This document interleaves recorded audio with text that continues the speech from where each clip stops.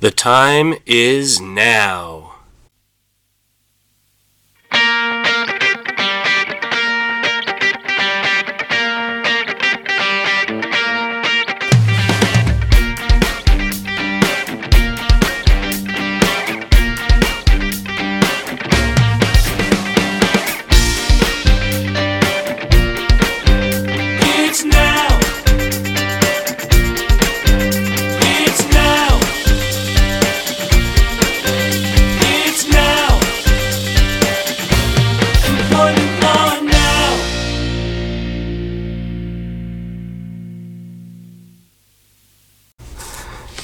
Hi everybody, this is Mike Schmidt, host of This Employment Law Now podcast. I am Vice Chair of the Labor and Employment Department at Cozen O'Connor. Thank you so much for joining us today. We are at our 6-month point of this podcast series. I really appreciate all of you listening and being a part of this.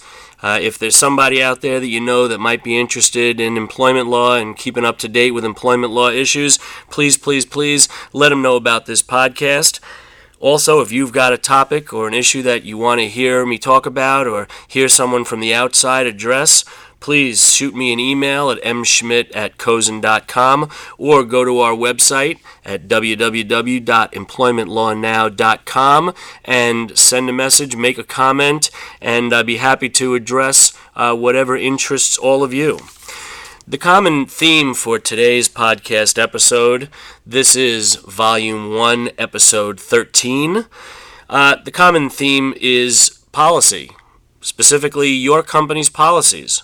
First off, take off your hat and then cut your hair. It's everywhere. Now listen, no cussing, no fussing, don't ever be late. I don't wanna see you leaving early for that lunch break. You'll find out it's for your own good. Oh, well, listen up and I'll explain the company policy. What are they? How have you determined what your corporate policies are going to be when it comes to your employees? Have you given any thought to it? We throw around these terms that we hear all the time: employee handbooks, employee policies, company policies. How have you actually determined what the workplace rules are going to be in your workplace? Some people even do a cut and paste job when it comes to creating employee handbooks. There's a lot of law out there on this stuff, but there are also some aspects of this that is very unique to your particular industry and actually to your particular company. You really need to give some thought to the kinds of policies you have, what's workable, what's not workable, and above all, certainly, what's legal and what's not legal. So that's the common theme for today's episode. What is your company policy when it comes to employee conduct? And so I'm going to address in our Trending Now and in a few Noteworthy Now segments, I'm going to address this issue of creating the most effective and certainly lawful company policies. So we start with our Trending Now segment, which I refer to as Politics in the Workplace 2.0. Regardless of the side of the political aisle you are on, and to be honest with you, this really isn't about politics to me, you can't deny that the workplace is much different than it was 5 to 10 years ago. Some might even argue it's much different than it was a mere 10 months ago. It's not just about whether the federal or the state legislatures or the federal and state agencies are Republican-controlled or Democrat-controlled or pro-this or pro-that. It is a changed workforce out there too.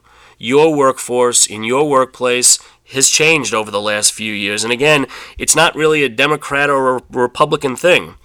I'm not even suggesting that the change in the workforce is something that's good or bad.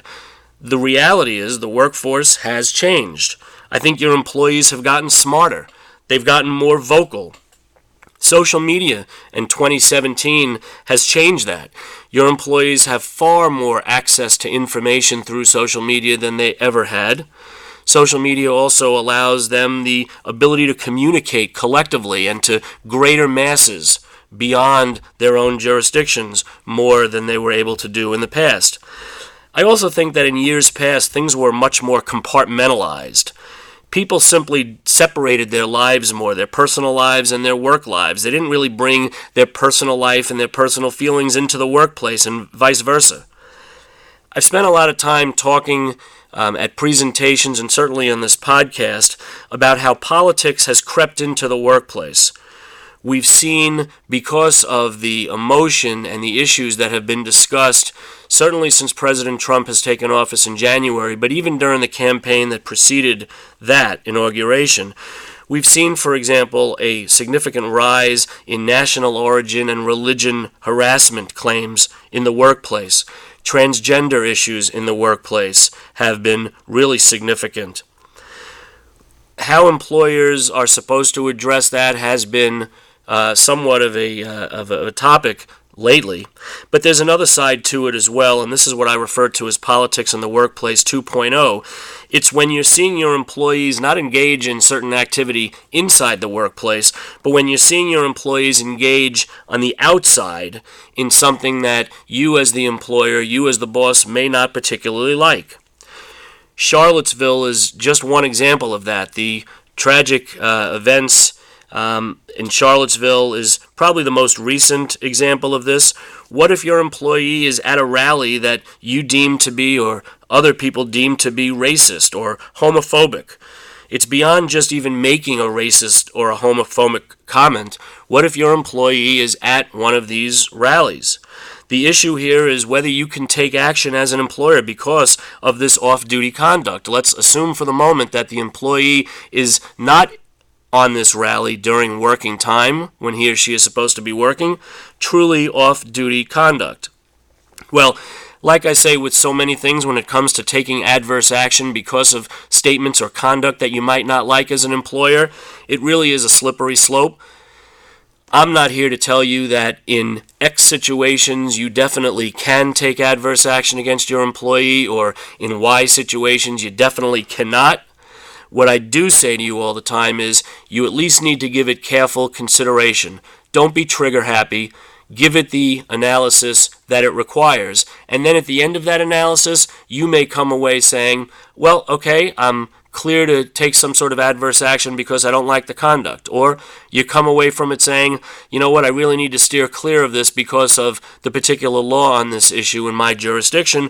Or you may even say, and I've seen this many times, it's a little bit of a tricky issue. There may be a legal problem with taking adverse action, but I'm going to make a business decision, and I am going to say, for the good of my consumers, for the good of the safety in my workplace and my other colleagues, we're going to take adverse action, notwithstanding what legal liability we may have. But I at least want you to walk away from this understanding that you should at least engage in the analysis. The private sector, and for those of you in the private sector, there really is no constitutional aspect to this. Unlike in the public sector, constitutional rights to freedom of speech and certainly retaliation for engaging in First Amendment or other constitutional activity is not really an issue in the private sector. And when you are analyzing this issue, you really shouldn't focus on the political aspect of the activity. Why? Because engaging in political activity is, for the most part, mostly protected on virtually every state level.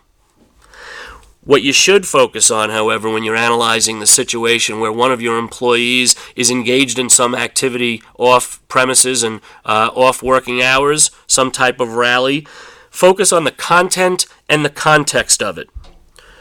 Now, if they are engaged in some sort of rally and their activity or their statements tend to be about the terms and conditions of your workplace, you may have an issue with that because, as we've talked about in the past, the NLRA, the National Labor Relations Act, allows employees to engage in, again, say it with me, protected concerted activity. So you need to be careful about taking adverse action when the content and or the context is protected concerted activity under the NLRA. But when you are dealing with something, a rally or some other activity where your individual employees are engaging in what would be deemed purely racist or homophobic or similar type of statements or activities, well, then you might want to think about taking some sort of action. Could their comments lead to issues? Have they led to issues in the workplace? For example, is it a manager of yours? Is it somebody in management who is espousing some sort of racist or homophobic content that you are afraid will be taken into the workplace and create a harassment or discrimination issue in your workplace? Again, the takeaway really is here, and we could spend a lot of time debating right and wrong, good and bad, and I'll leave that to the CNNs and the Fox News channels to do all of that.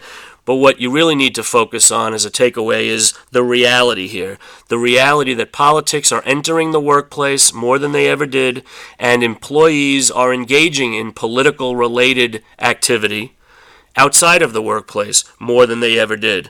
So you as employers need to figure out how to deal with that reality both effectively and lawfully. We turn now to our Noteworthy Now segment. So, wait, what?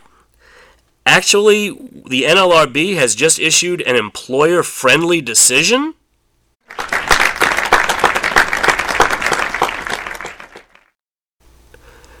So here we come with In Re Macy's, a case involving Macy's. On August 14, 2017, the majority of the NLRB found that a company policy prohibiting the disclosure of information about customers that was obtained from Macy's confidential records did not, I repeat, did not violate the National Labor Relations Act. Again, wait, what? We are so used to hearing the NLRB coming down hard on employers and particularly on their handbook rules and policies. We're hearing a lot of and reading a lot of decisions which talk about this issue of what is confidential and what's not confidential. And the NLRB for the last few years, the Democratic-led NLRB for the last few years, has really deemed policies that just talk in general terms about confidential information to either violate on its face or have the potential to chill protected activity under the NLRA. We also do know, as a standard rule, that employees are allowed to appeal to your customers for their support in a labor dispute that the employees may be having with your company. But the NLRB said that this one was different.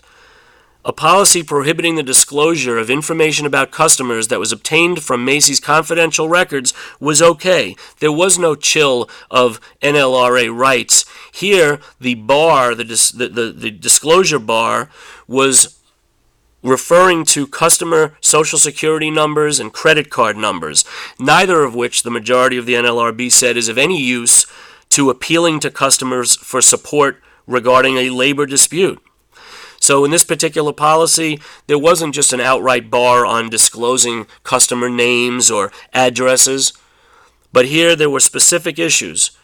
There was an issue with disclosing confidential social security numbers and credit card numbers of customers, and the majority of this NLRB said that a policy prohibiting that kind of disclosure was okay. So here we are.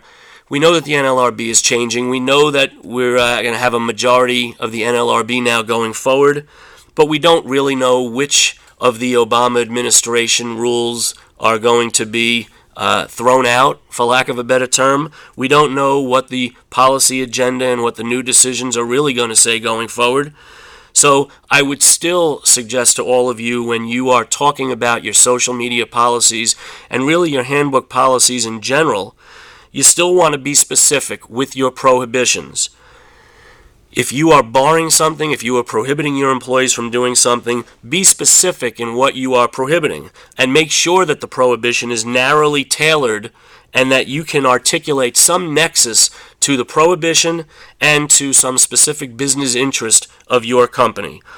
Steer clear still of vague and overbroad words that have no definitions in your policy. Noteworthy now, the FMLA. Most of you who are covered by the FMLA certainly, I would hope by now, have policies dealing with the FMLA, and there's a real irony here when it comes to the FMLA. It's very simple in some respect that there is essentially just one basic obligation in the statute. That is, if you're a covered employer and your employee is protected under the FMLA, you've got to give a certain amount of unpaid leave. Yet the irony is that despite what seems to be a very simple obligation under this statute, it is incredibly complex in its application given the myriad of terms of art and the potential procedural trip-ups that employers can suffer if they're not careful. Not everybody knows this, I think, but the FMLA has its substantive obligation, but there also is a second prohibition in the statute, and that is a prohibition against retaliation for an employee exercising his or her rights under the FMLA. And in this particular noteworthy case, the issue is about what standard of proof has to be shown for that causation link to show that the employer took some action in retaliation for the employee engaging in his or her FMLA rights. Do you need to show a but-for standard? In other words, that but for retaliation, the employer would not have taken this action? Said a little differently, the but-for standard is really requiring you to show that that was the reason, that a retaliatory motive was in fact the reason for the employer taking the action. Or on the other hand, do you need to show a less burdensome standard, which is the motivating factor or the mixed motive standard, where the employee doesn't have to show that that was the only reason, that the retaliatory motive was the reason for the action, but that it was just a factor. It was one of many factors, perhaps, that motivated the employer to take this decision.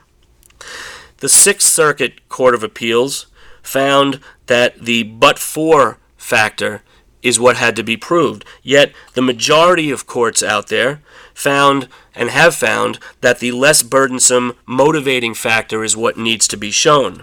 Well, just recently, the Second Circuit Court of Appeals, which covers New York, Connecticut, and Vermont, has joined the majority of the courts and has said that all you need to utilize is the less burdensome causation standard. For those of you keeping track at home, the name of the case is Woods versus Start Treatment and Recovery Centers. There, the company terminated the employee for continued performance deficiencies. That's not a real novel thing. While the plaintiff in the case claimed that the company inappropriately denied FMLA leave and terminated him for attempts to exercise rights under the FMLA. The Second Circuit again decided all that needs to be shown to prove causation is the less burdensome standard, that the retaliatory animus was simply a motivating factor. One factor that motivated the company, didn't have to be the only one, it was one factor that motivated the company to retaliate for the employee attempting to exercise rights under the FMLA.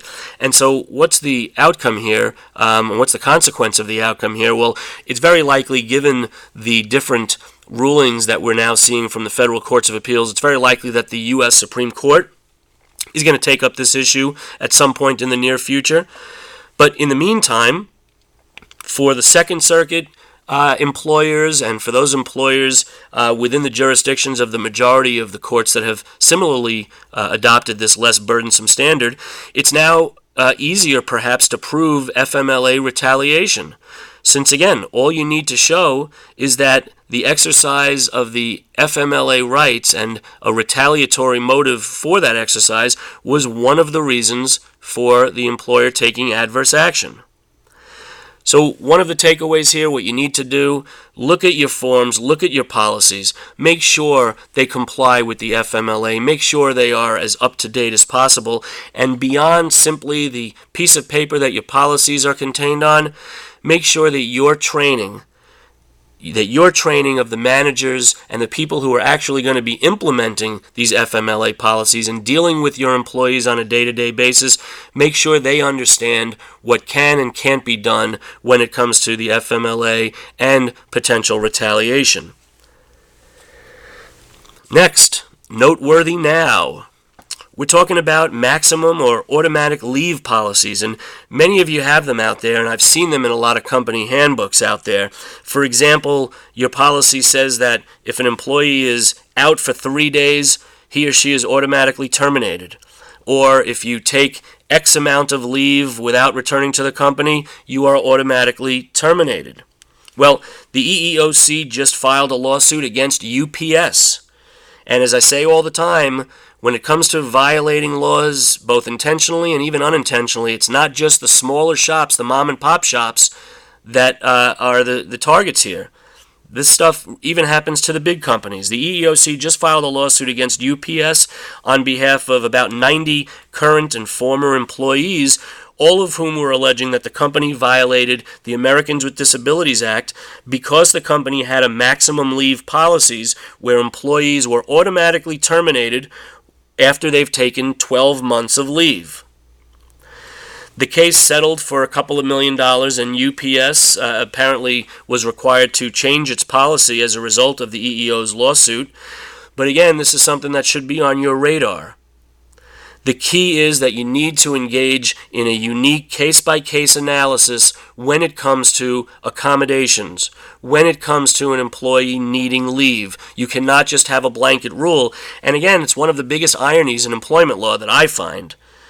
You know, they talk about discrimination in employment laws and discrimination laws or anti-discrimination laws, and the premise there is, well, all you companies need to treat everyone equally, right?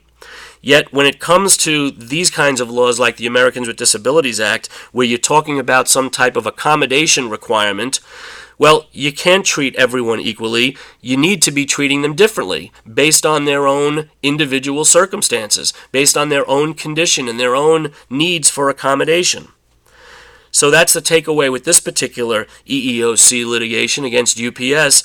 Make sure, again, that your policies are compliant with the law. Make sure the people you are training to deal with leave requests and accommodation requests and the interactive process are not just making blanket assumptions and enforcing blanket rules across the board when it comes to these issues. Make sure they are trained appropriately so that you are engaging in the appropriate process with your employees and you're more likely to minimize the exposure under these laws. Finally, we go to our Really Now segment.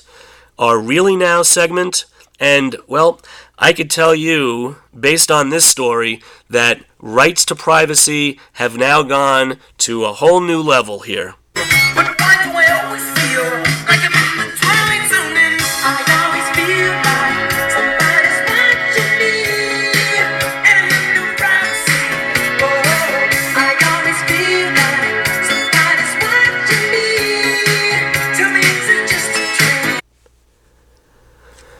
Cell phones, GPS, low jack in your cars, they got nothing on this, people.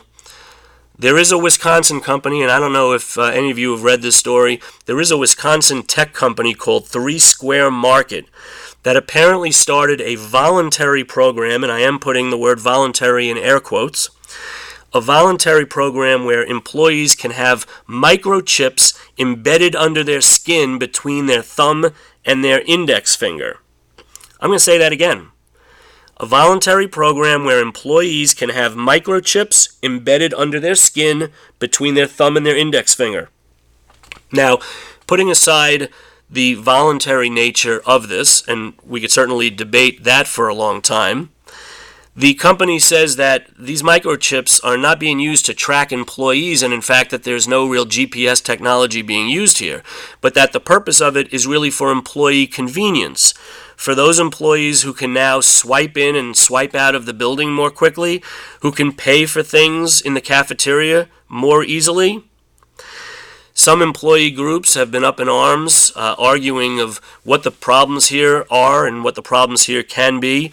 What happens if you do, in fact, start to use GPS-like technology to be tracking your employees?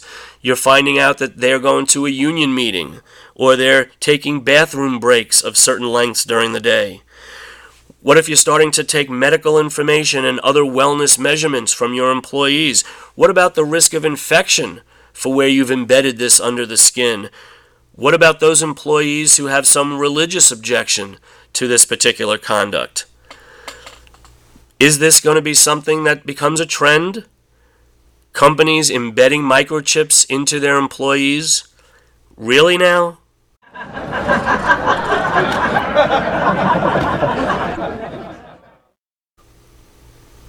Well, that is it for today.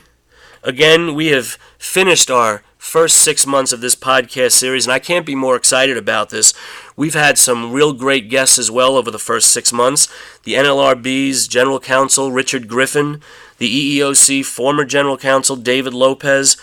We've had other outside special guests talking about such issues as artificial intelligence, OSHA, immigration, initiatives in Washington.